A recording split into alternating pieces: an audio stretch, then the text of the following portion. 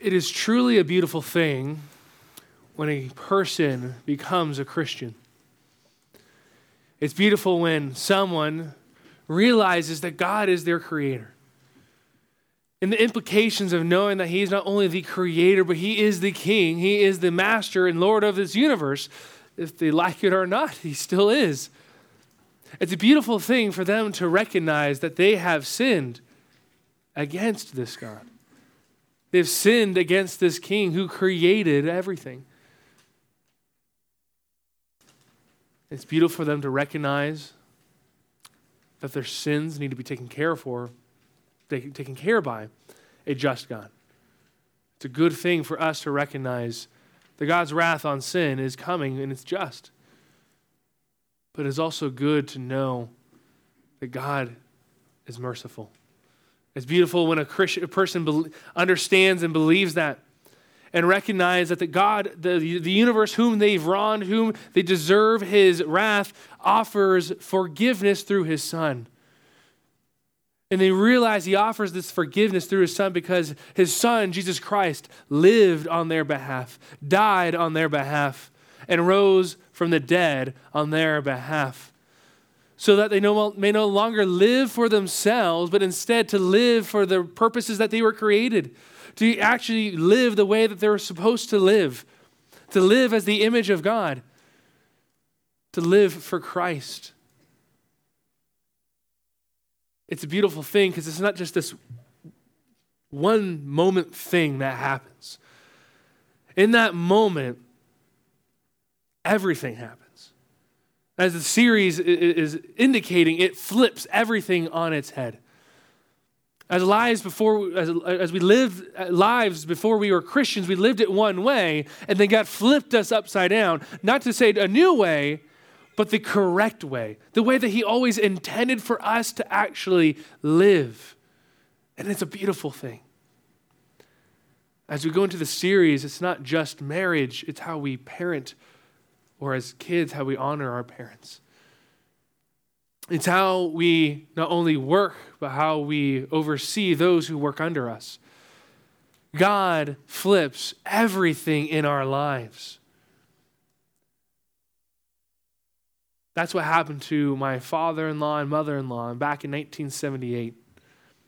Full-blown, stereotypical hippies from the 60s and 70s heard the gospel and rightly responded. And of course, they recognized with a new mind and new heart, they said, well, of course, it made sense that everything changed. For my father-in-law, I was talking to him on the phone just yesterday, asking him this change. And he's like, oh, yeah, when work changed, the way I approached work, I just didn't go to work just to work. I recognize there's lost coworkers of mine. I need to evangelize. So I made Texas proud. I got a giant belt buckle that said, Jesus is Lord. So I insulted all kinds of people, but I didn't care. They needed to hear the gospel. For them, when they received kids, when they were Christians when they had kids, but beforehand they decided, okay, sure, we have kids, but now as Christians, when they had 4 babies, they recognized, okay, these children are not just for us and our pleasure to make us fulfilled as humans. No, our job is to disciple them to know and follow Christ. So we're dedicating our lives to teach them everything we know. We're not going to force them into conversion. We're going to trust God. We're going to be faithful to teach them, but let the Holy Spirit do his work. And of course, it changed the way that their relationship was going. He was telling me that they were even not married when they knew each other. They were doing 6 years of dating. Then he gets saved. Then she gets saved and recognize, well, we need to do this different because God's in charge. So let's get married. So everything changed. The way that they even approached their marriage, they recognized it's not really for us. We were doing it for us this whole time, but now we're doing it for him. It's because they now have Christ living in them. So they walked with Christ for the past 43 years or more. Their faith was revealed in the way that they interacted with one another and other people, the way they interacted with their coworkers. They interacted the way they parent with their kids. And of course, the most intimate relationship that a human can have on this earth within their marriage. for you and I, our faith is really going to be revealed, meaning how much growth are we going to need and how are we growing is going to be really revealed in how we interact with the spouse that God has placed in our lives.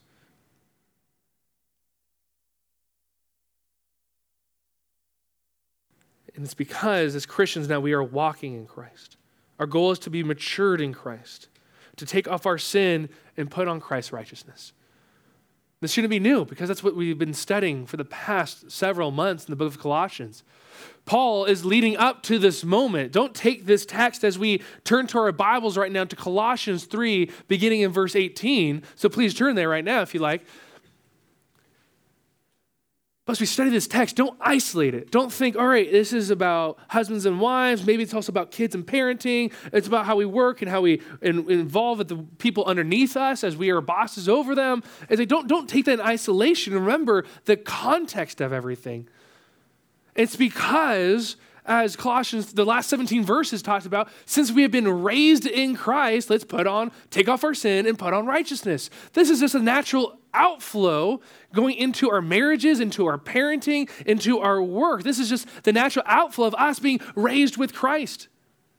Furthermore, remember the thesis statement in Colossians 2:6 that we preached weeks ago. That if we are in Christ, we walk in Christ. So when we see the instructions for wives and husbands and kids and parents and slaves and their owners, they said this is the natural outflow of you walking in Christ. It's you applying what you just learned.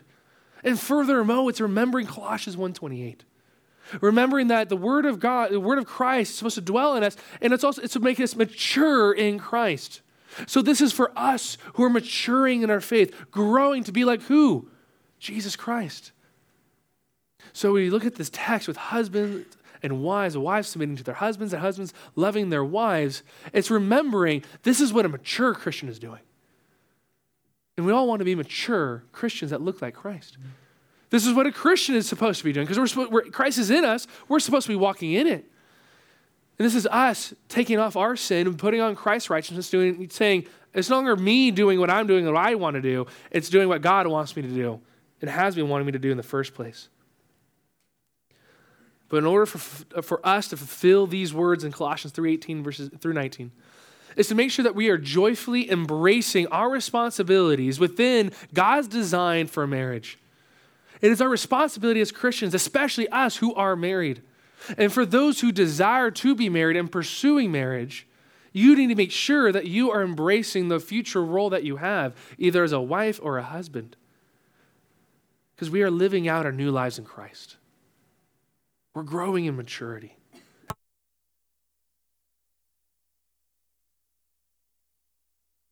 Ever meet my in-laws, Steve and Joy Sherman, you'd be as shocked as I was when they told me that, oh yeah, we used to be hardcore partiers.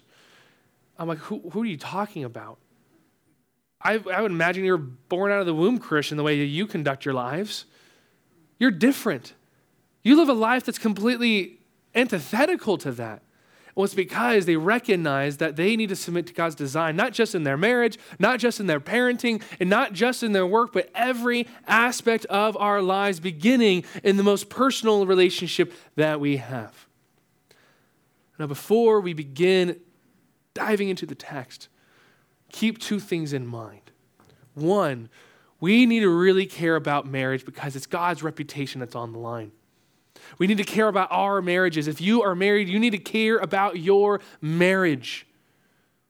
But also, we all need to care about the marriages within this church because God's reputation is on the line. As we are a church plant wanting to grow, we're in the CYT where we're holding about 120 seats in this room, moving it into an auditorium that holds over 400. Are our marriages ready to make disciples? That's what we exist to do. This is our mission statement as Compass Bible Church. We want to make disciples of Jesus Christ. We want to reach people. We want to reach the lost for Christ in our evangelism. We want to teach people to be like Christ by studying God's word, first through the preaching and our life groups and everything in between. And we want to train people to serve Christ because that's what we were created to do. And we're going to be much more effective when our marriages are strong and more, not just healthy, but holy. A holy marriage will be a healthy marriage. A holy marriage will be a strong marriage that will be able to endure no matter what tribulation that you are faced. If we submit to God's design, you can have a harmonious marriage. For the reputation of God in your own marriage and within the marriages of this church. So let's think about our marriages or our desire to marry, and also the marriages in our life groups and in this room right now. So let's humbly turn to God's word right now in order for us to know how God rules over our marriages. Read with me verse 18. As Jordan read earlier, wives, submit to your husbands, as is fitting in the Lord. Husbands, love your wives and do not be harsh with them. Remember the context just before in Colossians 1. If we have been raised with Christ, we should do these things. Put off our sin, put on righteousness. So for wives, for you to do this, to walk in Christ, is to submit to your husbands. Husbands, it's to love your wives. We'll get into the specifics, but we need to establish one important thing. Remember the context, Colossians 2:6. If Christ is in us, we walk in him. So wives, for you to walk in Christ is to be submitting to your husband's direction and leadership. And men, to walk in Christ is to love your wives the way that he loves, and we'll get to that. It's making sure you're resolving to do what God says, because God is now God over your lives. Remember Joshua's words in Joshua 24, verses 14 and 15? They conquered the promised land. They're establishing themselves as a holy nation. And Joshua is telling them not to fear God, but to serve him in sincerity and in faithfulness. He said, put away your false gods. Don't do the things that we did in Egypt. Don't do the things we did in the wilderness. Instead, serve God. Because as for me and my house, like every Hobby Lobby store has, we will serve the Lord. Remember, so when you see that at Hobby Lobby next time, remember that's a rebuke. Joshua's rebuking Israel in that. It's not so much later they go, yes, we will. We will do it. I promise you, Joshua, we will obey. He's like, no, you won't. And I know you won't. You have been rebellious this entire time. But regardless how you will not serve the Lord, as for me and my house, we will make a stand right now and we will serve the Lord. I will follow the directions, Pastor Evan. I will follow the directions to make sure I'm submitting to my husband and I'm loving my wife. Well, as for me and my house, y'all, we are going to serve the Lord. The question is, are you? We need to make sure God is in his rightful place. And put that down for point number 1. Make sure God is God over your home. That's what Joshua and his family did. That's what my in-laws did. And this is what we have to do to make sure God is God in our home, following his design. It's like doing something without the designer is a foolish thing. It's like what I did about a week and a half ago. I did something really dumb. Sometimes I do dumb things. For example, like seeing my front lawn, seeing a little bit of PVC pipe sticking out of the grass, and I'm going, what is this? I remember my builder, they were a little rushed to finish the house because they wanted me to close. And I remember going through the line and pulling out trash from underneath the grass before, going, oh, this is probably just another piece of trash they kind of left behind. This is kind of a big deal. There's a PVC pipe sitting there. So I decided, I'll remove the grass. I'll just yank it out just fine. So I moved grass, kept removing grass, and I started pulling. And this, couple-inch pipe started to turn to a foot, 2 feet, 3 feet, and all of a sudden it never ended, and it's underneath my house. And I'm going, oops.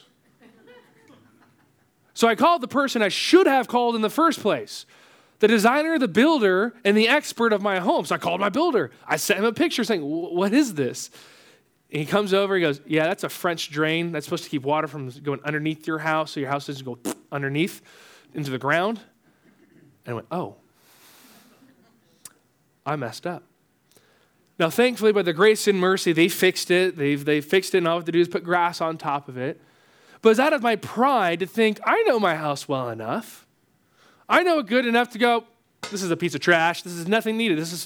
These builders don't know what they're doing. I'm not the builder. I'm no expert. And actually, I'm not very handy, to be quite open. And here I am trying to do the most handy thing possible by taking a pipe out of my foundation. And here, and to my surprise, my house is now harmed because of it and hurt. When we try to approach marriage the same way, by not turning to the designer of marriage, the builder of marriage, the commissioner of marriage, why are we surprised when our marriage is hurt? As for us, will we say that we will serve the Lord within our marriages? Just to forewarn you, there are several subpoints under each point. So here we go. Subpoint A under point number 1. In order for us to really make sure that God is God over our home in his rightful place, for us to get out of the way and follow his lead, we need to make sure that we are, A, committing to do what God says to do.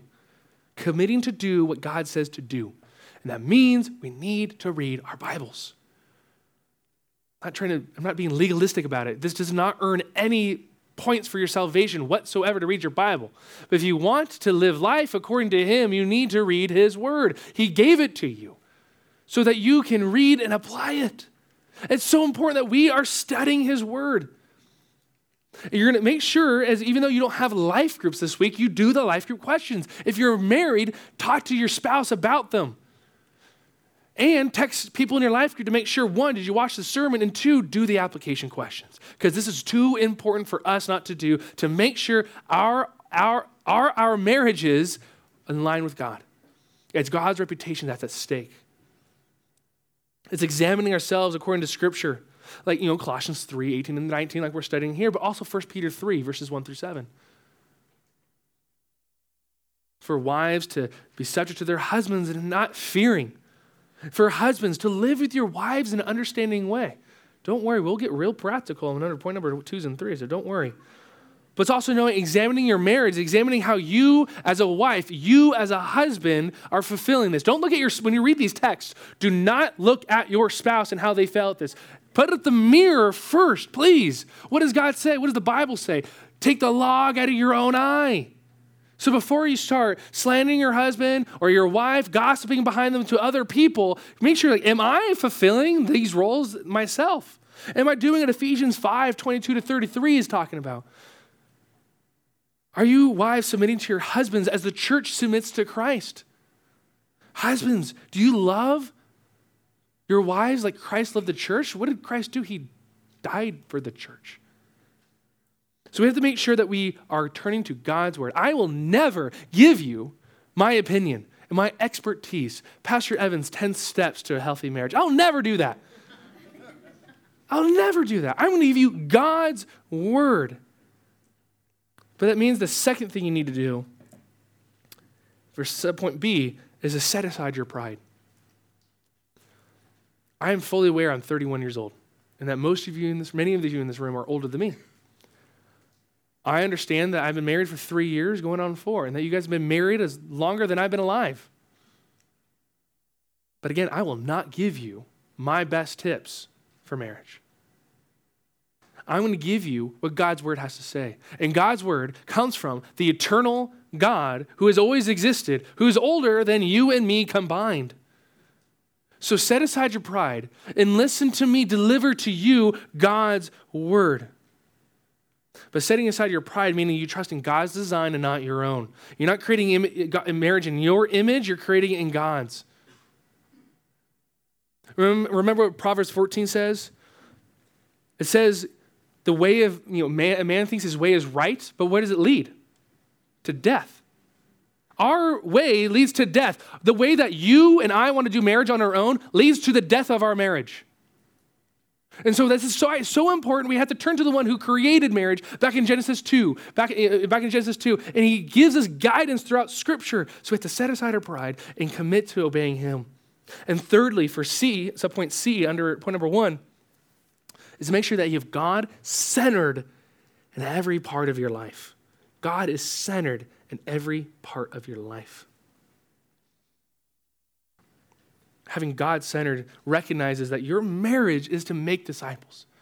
Husbands, you're making a disciple of your wife. Wives, you're helping your husband be a disciple of Christ. You together are discipling your children to know and follow Christ. You're reaching your neighbors, your coworkers, these strangers to know and follow Christ.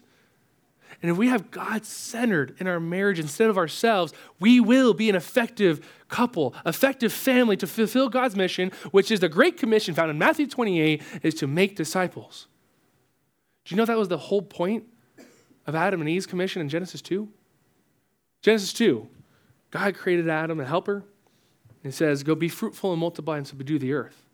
You realize that's the same thing as Matthew 28. Because who were Adam and Eve created in whose image? So that if they multiply, they're creating more of God's image. And God's image was supposed to go all over the earth and subdue the earth. When we make disciples, whose image do people conform to? God's. We make more disciples, and we make more people in the image of God, and we subdue the earth by making more and more people into the image of God. The commissions are the same. So as a family, you will be effective disciple makers if you submit to God's design for marriage. And as a church, if we as a collective submit to God's design, we can be effective as an effective disciple-making church. Not the kids in those rooms and these rooms over here. We have to make them disciples. They're born into sin. But also people outside these walls waiting to come into the building. I have several people saying, I can't wait to visit your church when you're in the building. I'm like, you can come now, but sure. Are we ready for them? Our marriage is strong. And we need to care about these other marriages. We need to care. Because the quickest way for Satan to destroy this church plant is to wipe out our marriages. Think of this, if Satan takes out 2 marriages in this church, you have no more pastors. So this is why we can't just isolate our own marriages and focus on us. We have to focus and make sure, is our marriage strong first? Let's take the log out of our own eyes, and then let's make sure our life groups are strong. This is why you need to be praying for the marriages in this church. You need to be praying for your pastors' marriages, your marriages, the people in your life groups that are married. If you're single, that's why you need to be praying and supporting the marriages within this church. Because if these fail, this church fails. So the challenge for you as you have no life group this week is to make sure, 1, you do the life group questions, but 2, that you pursue marriage. And here's my practical application for you today as your pastor. If you're married, make it your goal this week to go on a date. Now, you don't have to go to McAdoo's or the nicest steakhouse in the world. One of my favorite ones was in the parking lot of Taco Bell for like 15 minutes. That's all we had. Will you pursue your spouse? Women, will you pursue your husbands? Not just to float around this date to go, I don't know what we're doing, but hey, this is nice. No, you're pursuing your husband's needs. You're listening. You're paying attention. Say, there's a need. I'm going to meet it this week. And husbands, don't worry. This is going to get real rough. You're in the third point. Are you loving your wives by listening and meeting their needs? Because that's the point of marriage, to make sure that we're loving in a way that we're meeting their needs. And if you're single, babysit. But I'm not joking. There's lots of us who can't go on dates because here in Texas, everyone has like 10, 15, 25 kids in their house.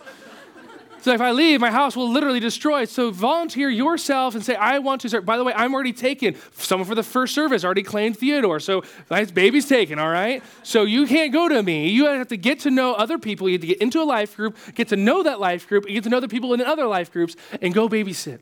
So that these marriages can pursue one another well, so that our church can grow, yes, numerically, because that means people are getting saved, but also spiritually. If we do this well, if we submit to God's design, we will have a church that's doing marriage right.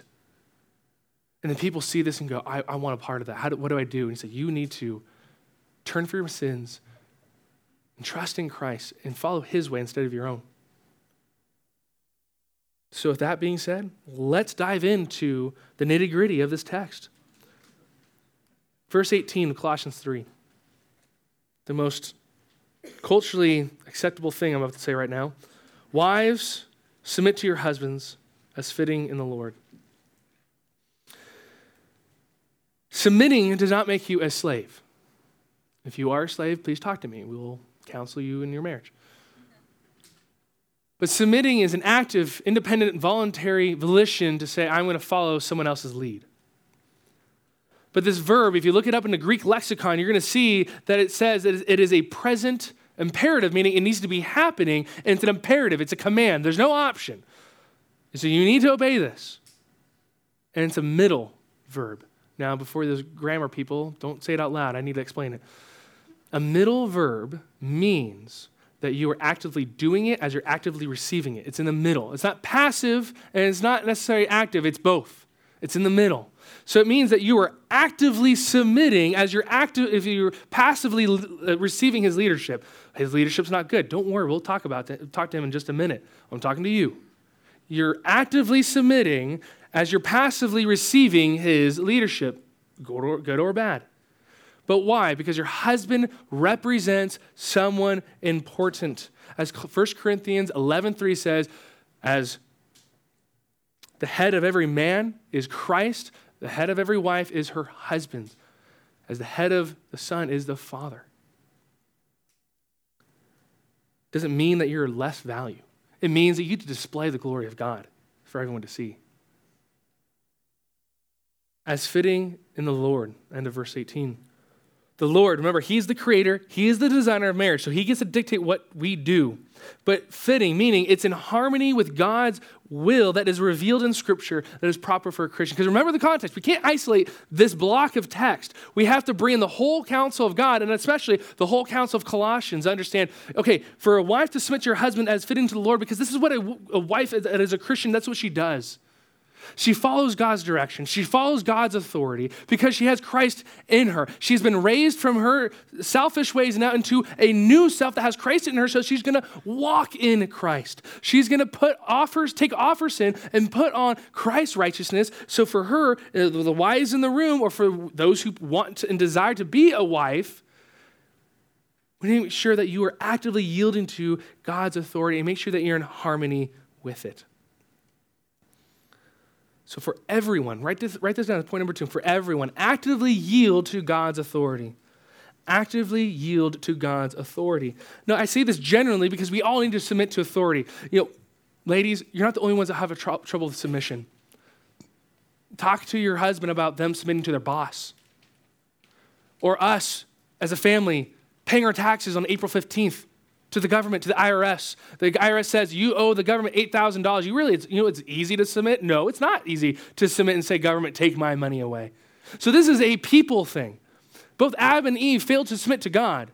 But to be faithful to the text at hand, wives, you do need to submit to your husband. Why? Because your husband represents God's authority. You're not necessarily submitting for his sake. You're submitting for God's sake. If our children have a hard time submitting to us, the question we have to ask ourselves is, am I really doing a good job emulating what submission looks like to God's authority? For us as men, to make sure that we're submitting to the governing authorities. Like, what if Texas decided we're going to have a state income tax now? Will you submit? So ladies, wives, you're not submitting to your husbands. You're submitting to God's authority. We want other people to submit to God's authority. We want people on the I-35 to submit to God's authority and the government to actually obey the traffic laws, especially the semis. I feel like we're on there. I'm being attacked. I'm driven in a place where the semis drive faster than me. I've never been to a place where I'm sitting next to a semi that goes, I'm coming over. Like, okay, come on, it's your lane now. Let alone everyone else, from the sports cars to the Priuses that are, I need to get places, so I'm going to weave in and out and dodge traffic barely to be able to fly through however I want. And and they're surprised, like, oh man, how did I get in this wreck? Oh man, how did I get in this car accident? And realize the accidents don't just affect them; they affect the other person they hit, and it affects everyone else, us on the freeway. Oh, 35 is blocked up. I better take all the side routes I know in order to get to the place I need to get to. And they're surprised when, their car's in a wreck because they've, did not yield to the authority of God through the government saying this is how you need to drive. And yet we're surprised when our marriages are in a wreck. We're like, what happened? Well, are you actively yielding to God's authority within your marriage? Because if not, don't be surprised that you have conflict, or even if your marriage is a wreck. It's hard to submit, I understand. is because, unfortunately, we want to rule. We want the exceptions. I don't want to submit to the government. We ask, we want to be a Christian as far as like, I want to live under God, but I kind of want to also know how I can like do kind of what I want again. Like, hey, you know what? How much money do I actually really need to pay to the IRS? Or, this law says for me to drive this fast. Can I drive, 1 mile per hour over technically? What husband? He's not the best leader, so do I submit to him? We focus on the exception because we are rebellious in our old nature. We rebelled against God constantly. And here's the exception. If your government tells you to sin, you can not do it. If your husband tells you to sin, don't go to church, don't read your Bible, rob this bank with me, you can say no. Because who are you submitting to? You're submitting to God over your husband in that moment. Your husband's not in God's will, and you're saying, I need to stay in God's will. I'll take the consequences from you who want me to rob this bank. So that's the exception. That's it. Now let's focus on the rule for the next hour. Not really. Let's focus on the rule. The rule is you're called to submit to the leadership of your husband because he is the authority that God has placed there. But remember this. Don't think through the cultural lens. It's lying. What God is describing in his word is submitting. You are reflecting God. When we read on our DBR today, our daily Bible reading, when Jesus says, Father, if this cup of wrath can pass before me, can it? But not my will be done, yours. Is Jesus of less value of the Father because he submits his will to the Father's will? If you say yes, you're a heretic. Because the Trinity, there are 3 persons in the Trinity and they are of equal value. They have different roles, but they are equal value. So wives, when you're submitting to your husbands, you are not less value. You are representing who God is and working in harmony with his plan. Furthermore, when Adam was given Eve, God created Adam. He's by himself. He named the animals. It's just because he's a zoologist? No, what was his purpose for naming the animals? Does anyone know? It's for God to show you none of these will be your helper. These animals are not compatible for you. I need to create something more. It's not good for man to be alone. So I created a what? It starts with the H? Helper. Here's a fun little tidbit. If you go to your Bible software and you look up the Hebrew word for helper, 75% of the time it describes who? Wives? No, God. God is the helper of Israel. God is the helper of salvation. God is the helper. So remember, when he's saying you are the helper, you are not diminished in value. Instead, you are reflecting the glory of God. Take that as a badge of honor, not a burden. Furthermore, how is the Holy Spirit described as in the New Testament? Helper. I want to encourage you when we say submit to your husbands, it's because you're reflecting God. You're not your husband's slave. You're your husband's helper, following his will for the family so that you can display the harmony of God within your family as God is harmonious with himself, as God is harmonious with his church. That is your purpose. But here are 3 ways, quickly, that you can actively yield to God's authority. And yes, we can all do this, but wives, we're going to speak to you right now. Taking in the context of Genesis 3, when Eve failed, we need to first, seek God's authority and not usurp it. You need to seek out your husband's authority. Next vacation plans, decision of when to come to church, the finances, seeking your husband's leadership to go, hey, what do you think we need to do? And it's not manipulating him when he gives an idea to just, manipulate him to mold it to your image so you can have an easier time to submit. It's going, no, I'm going to submit. And as long as it's not sin, I'm going to follow your lead. I'm not going to fear. Instead, I'm going to seek your leadership and not usurp it. Eve failed in the garden because when the serpent tempted her, she didn't go after Adam. Now, Adam has his own issues, and don't worry, I'm about to yell at him in just a few moments. But you saw her, she just took it. She thought, this is delight for the eyes. I want to be the God of my universe now. I want to define good and evil, even though God has defined that. So I'm going to take the fruit of the tree of the good and evil, and I'm going to eat it because I want to be like God. That's what the serpent says. I want to be like God. I'm like, Adam and Eve, you already are. You are in the image of God already. No, they want to be God. Even though Adam failed in his leadership, it did not give Eve the right to usurp his leadership. So even though your husband might not do anything, and you're afraid that he won't do anything in the situation that you be in your marriage, it does not give you the right to usurp God's authority in your marriage.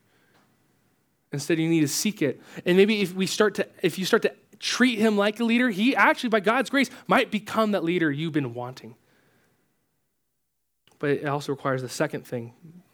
Point B, or under point number 2, you need to respect your husband's leadership and learn to follow it.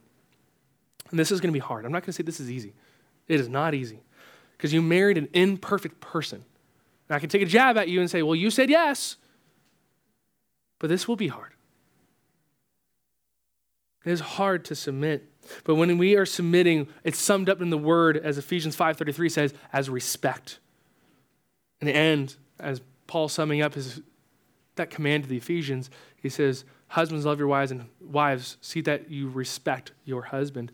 Because if you don't respect your husband, who in turn do you not respect? God. It's all about God. I'm not making it about your husband. I'm making it about God. And it requires the third thing. Point C. To trust God to deliver and not give in to fear. The biggest reason that you don't submit is because you fear. How do I know that? Well, thankfully, God revealed that for us. 1 Peter 1:6, as Peter has been laying out to couples in his letter, telling wives to be subject to your own husbands, he gives an example, like Sarah, who called Abraham Lord. If you do this, you won't fear anything. Even though Sarah is imperfect and Abraham's imperfect, we see them as righteous examples, but they also have unrighteous examples. Thankfully, Sarah's righteous example is to follow Abraham's lead twice with the stupid decision he made. When he goes, hey, Sarah, we're going to Egypt. Pretend that you're my sister and not my wife, because I'm afraid I might die. She said, okay, I want to follow your lead. I want to trust that God will deliver. And did God deliver? Yes, twice. I know you fear that your marriage won't recover. You fear for your home. You fear for your kids. But you need to not fear, but instead apply Proverbs 3. To trust the Lord with your whole heart. Do not lean on your own understanding. In all of your ways, acknowledge him. And don't end at verse 7. Too many of us end at verse 7. Read verse 8. Because if you do, it would be refreshing to your bones. It seems counterintuitive. It seems against logic. But God's saying, if you just follow me and trust me, it will be refreshing. Even though on paper, from the outside perspective, it does not make sense, trust me. I will deliver you. It'll be refreshing to submit to me. Even though you're going through a financial crisis, even though one of your children is sick, you can trust me and I will deliver you. So in order for you to really submit to your husband's imperfect leadership, you have to not fear. Don't fear. Trust God and his design.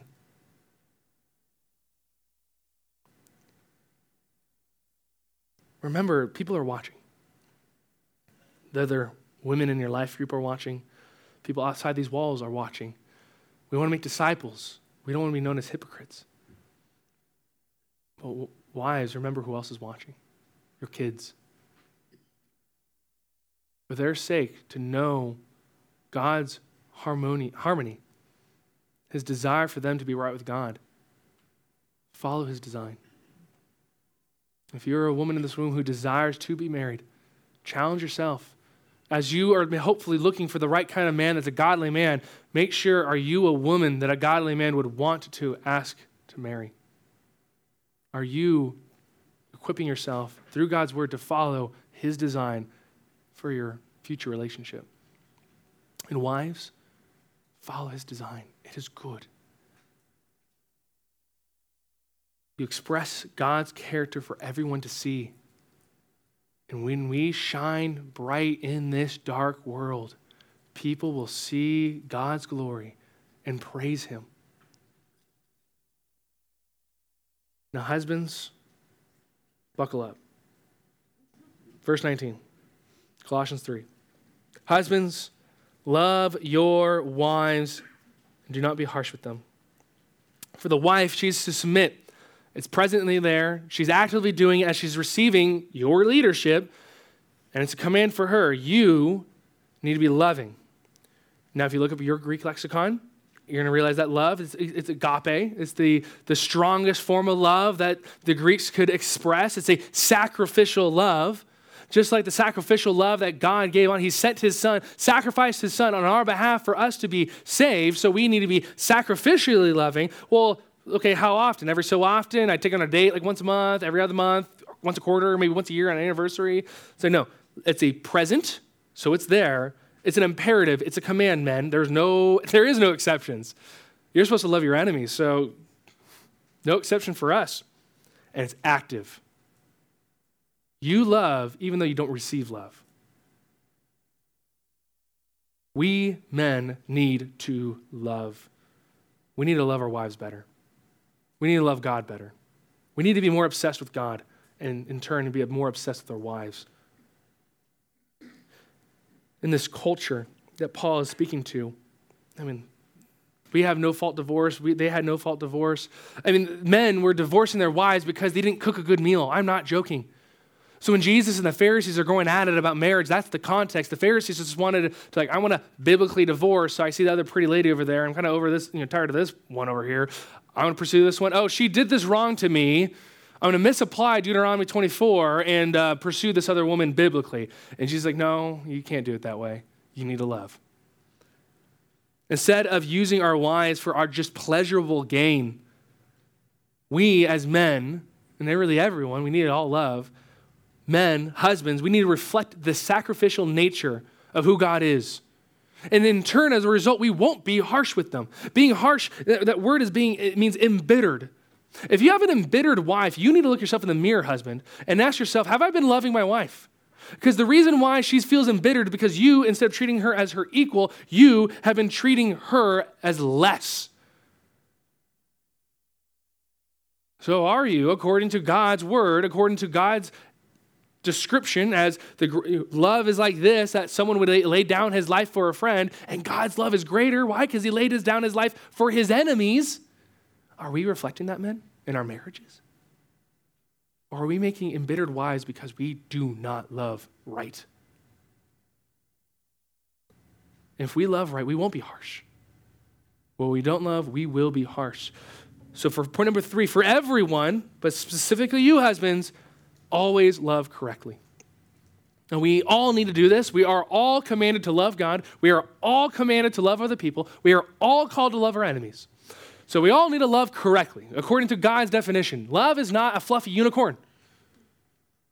Love is represented in what Jesus Christ did for us. He took on the full wrath of God for our sin. That is love. He humbled himself. That is love. He became the greatest servant. That is love. So for all of us, we need to love correctly. Now, men, you and I need to love like God correctly. We can't think we're doing it right.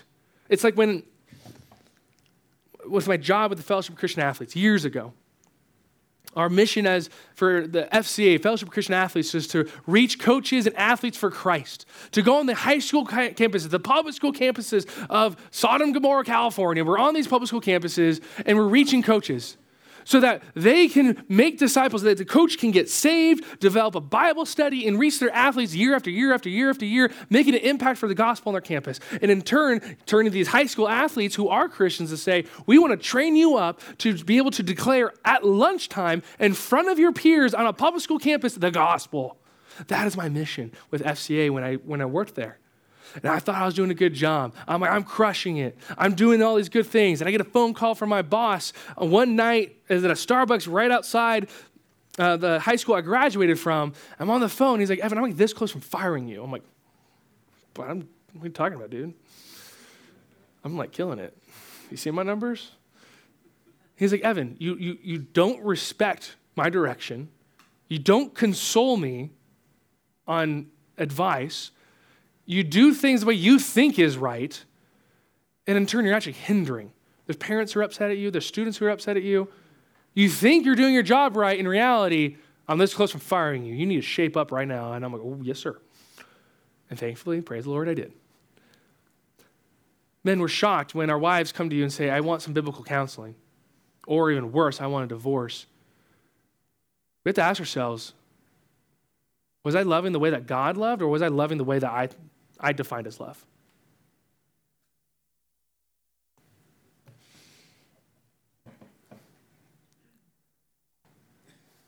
Because we need to do what Adam did not do.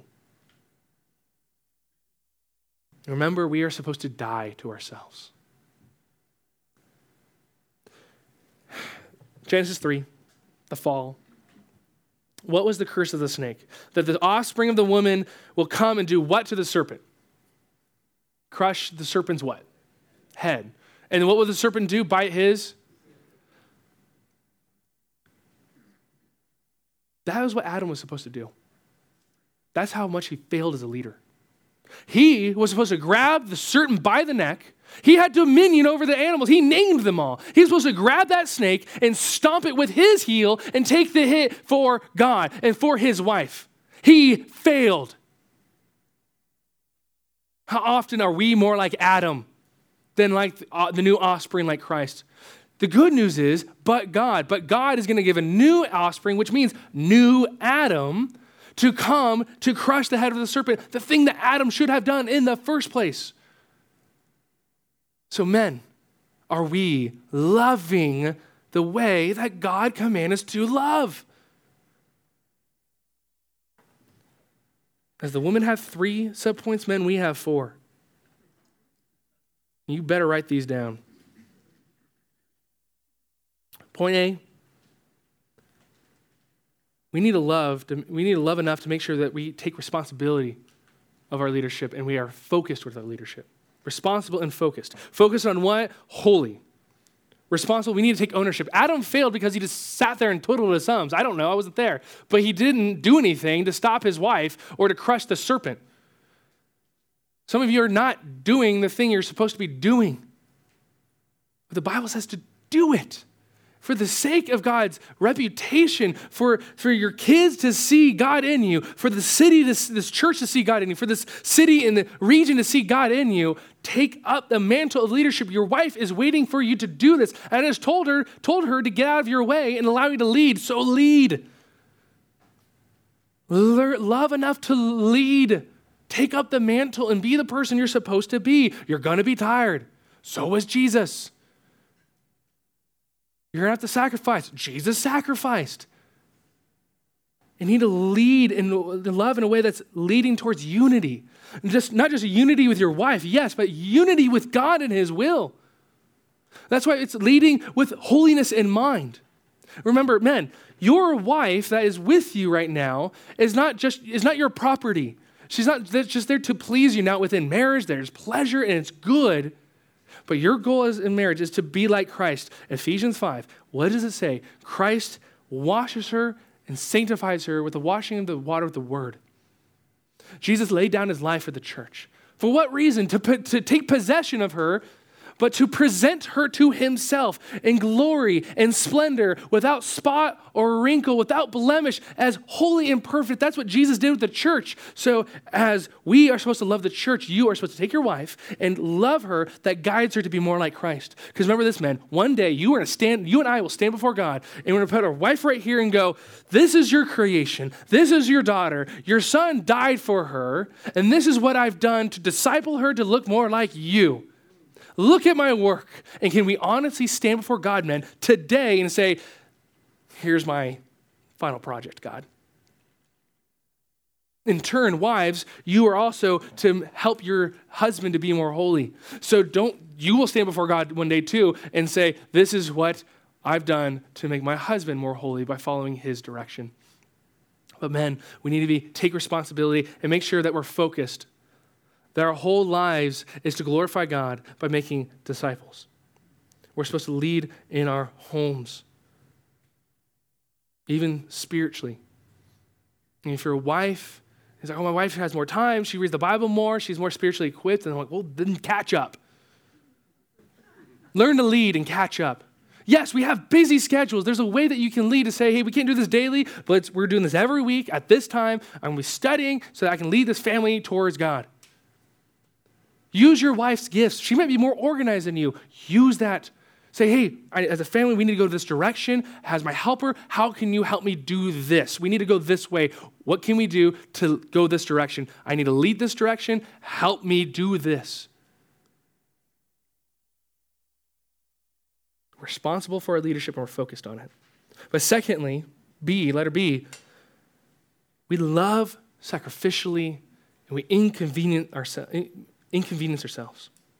Taking this question from a sermon I heard preached on this text, men, we have to ask ourselves this question: what have I done for my wife this week? What have I really done for my wife this week? Not just generally, well, I work, so I technically provided bread on the table and food. No, what did you specifically and practically do for your spouse? That's sacrificial. And ladies, when I say that you are inconvenient, that's not a diss on you. Do you love your kids? Are your kids wonderful? But I bet they're inconvenient. If you don't have kids, you could be going to Spain, you could be going to Europe, you could be going to Asia, you probably go to Antarctica, but just because you don't have a kid, and you say, I need nap time. I would love to get lunch with you after church, but I can't. Why? Well, Theodore has a nap at 11, my son. I don't tell him to do that. He just tells me, I need to sleep, Father. And I'm like, I don't know, you can articulate words right now. You're one. But the point is that kids are inconvenient. I still love them. Men, sacrifice yourselves for your wife. Inconvenience yourself for her well-being. Remember, this is an active love. It's unceasing. It's planned. God isn't reckless. He doesn't do things randomly. No, we need to reflect that and actually think about and plan out, how can I meet my wife's needs? That's why date night's so important. And wives, as you're listening to your husbands and trying to meet his needs, husbands, you need to lead in listening and ask, what does my wife need? And how can I meet it this week?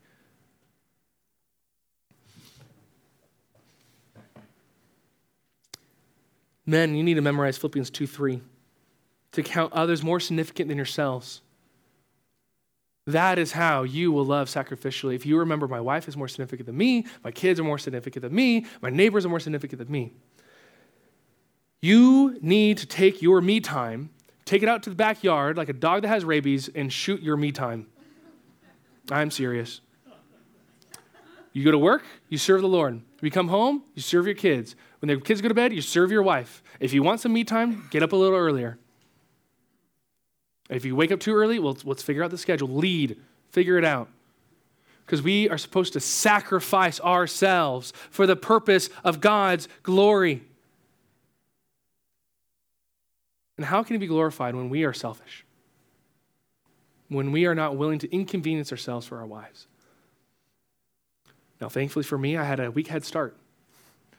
I felt as convicted as maybe you are feeling right now when I was studying this text, realizing areas in my life where I need to sacrifice and die to myself. They say, yep, I'll go downstairs for the 5th time. It's okay. I'll get what you need. Because I love my wife. Because God has commanded me to do so. Men, if we do this more, you won't have a bitter wife. You'll be tired. So what? Trust God that He'll give you the strength. Pour yourself out as a drink offering for God so that your wife will see God in you, that your kids will see God in you, that your neighbors will see God in you and see that that's a man I want to follow. He's not this toxic masculinity. He's not this wimp. He's a man that loves God's heart, who will protect me, but also who leads me with gentleness. Which is going to be the 4th thing, but thirdly, before I forget, in order for us to love correctly, it needs to be deliberate and planned. Men, this needs to be habitual. This needs to be a pattern in our lives. We can't just go, oh yeah, I need to do that. Set reminders on your phone. Remember your anniversary and remember her birthday. Think about things you can do for a monthly. Think of things you can do for a weekly, daily, hourly. And if you work together in this, you lead well, guess what she's going to do? Honey, you are tired. You need to get some rest. I want to pour myself. You have? Go get some rest. Because I trust your leadership.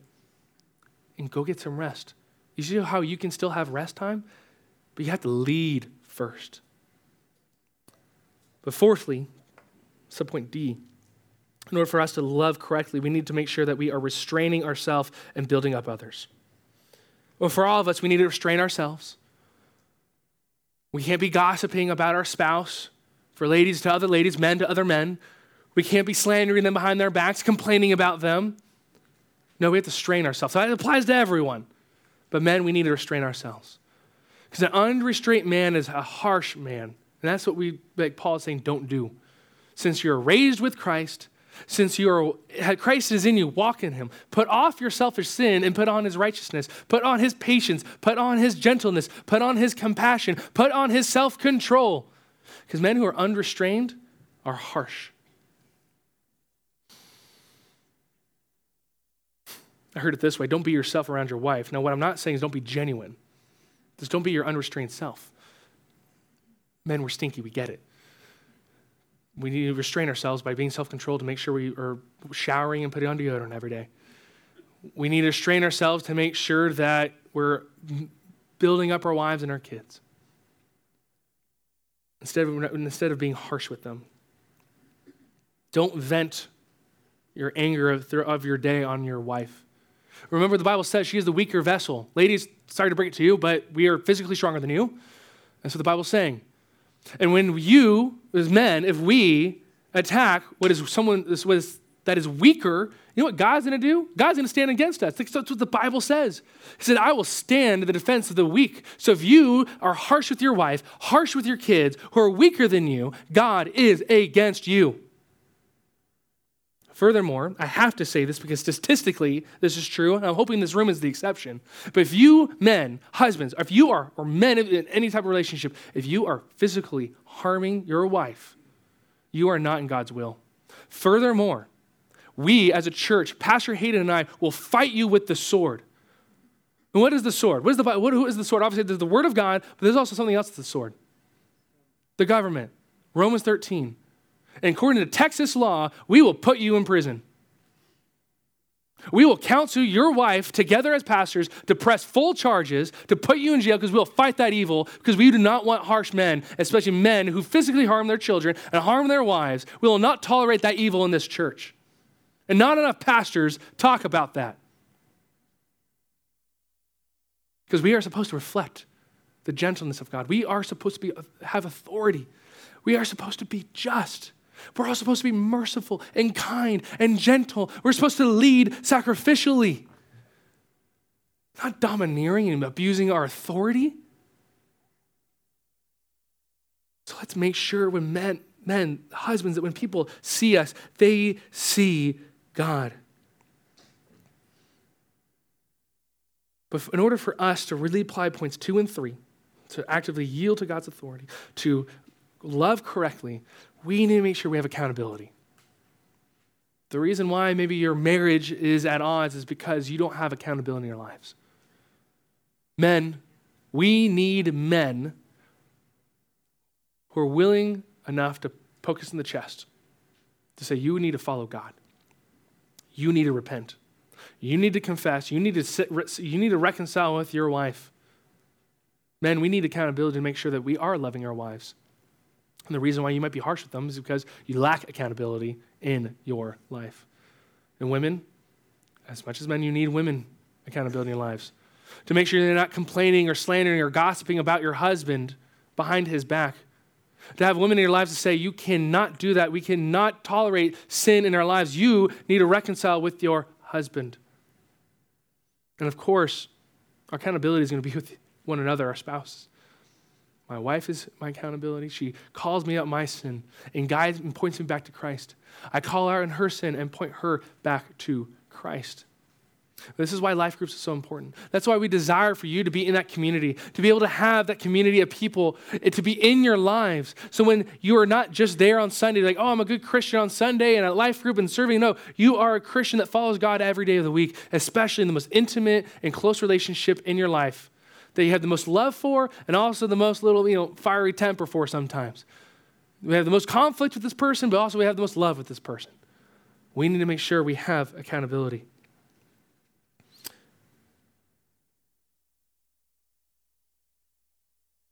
If we have strong marriages, we will enjoy the fruits that God gives us in that endeavor. For Steve and Joy, my in-laws, for 40 years of them submitting to God every day over and over, to submit their work to God, to submit their kids to God, to submit their marriage to God, they got to enjoy the blessings of that. And again, not house and money, just the blessings of a harmonious marriage. The thing is, I got to enjoy the blessings too. Remember, I married their daughter. And because they decided that as for them, they will serve the Lord, they built on the foundation of Christ to disciple their children, specifically my wife, to know God. To not pressure her to say, you need to repent right now because I want you to make sure you're saved because I want to feel that security. But we will faithfully disciple you. We will faithfully rebuke you, but we will faithfully guide you to him. That's next week for Pastor Hayden. But they faithfully discipled her. By God's grace, she got saved. And I'm enjoying the benefits of them raising their daughter well. In turn, for our son, we want to build upon that foundation for him and for his future spouse, if that is what God wills for him.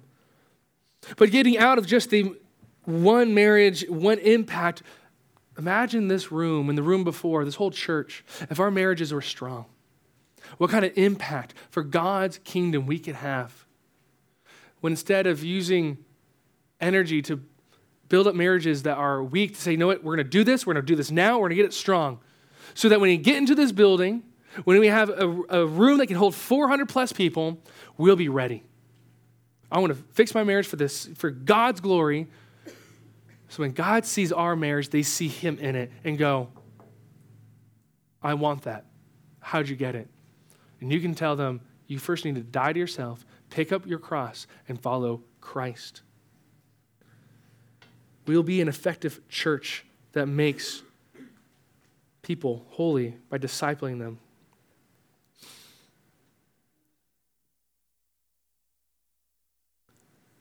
As for me and my house, we're going to serve the Lord. And as for me and my house, we are going to submit to God's design for marriage. Will you join us and see God bless these marriages to build up his kingdom? And those who are single, students and young adult or older, pray for these marriages. Support these marriages and pursue marriage rightly by becoming the person you need to be and pursuing the person that God wants you to pursue. As we close in prayer, if you are married, I would like for you to hold your spouse's hand because we are going to pray for the marriages of this church. Now, if kids are in the way, kids, get out of the way. I want you to hold your spouse's hand. And if you're not married, I want you to pray for the person next to you in the marriages within this room. And we need to pray for these marriages so that God can keep them strong so that we can be effective at making disciples here at Compass Bible Church. Pray with me. Heavenly Father, thank you for your word. Even though, Lord, it is hard and it stings, Lord, it still heals. So, Lord, forgive us of our sins, of whatever sins that we've committed, whatever the sins that are in our minds right now. Lord, we confess those to you. God, we seek your forgiveness and we repent. But God, please be with these marriages in this room, in the room before, in this church. God, help these marriages reflect who you are.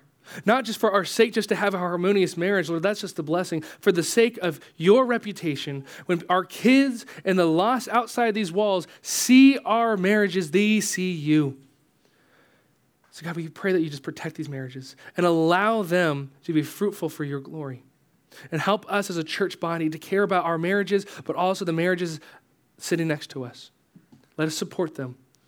Let us as men love rightly and as women to yield to your authority. God, please bless us as a church and let us be faithful in your eyes, especially in our marriages. We pray this in your son's name. Amen.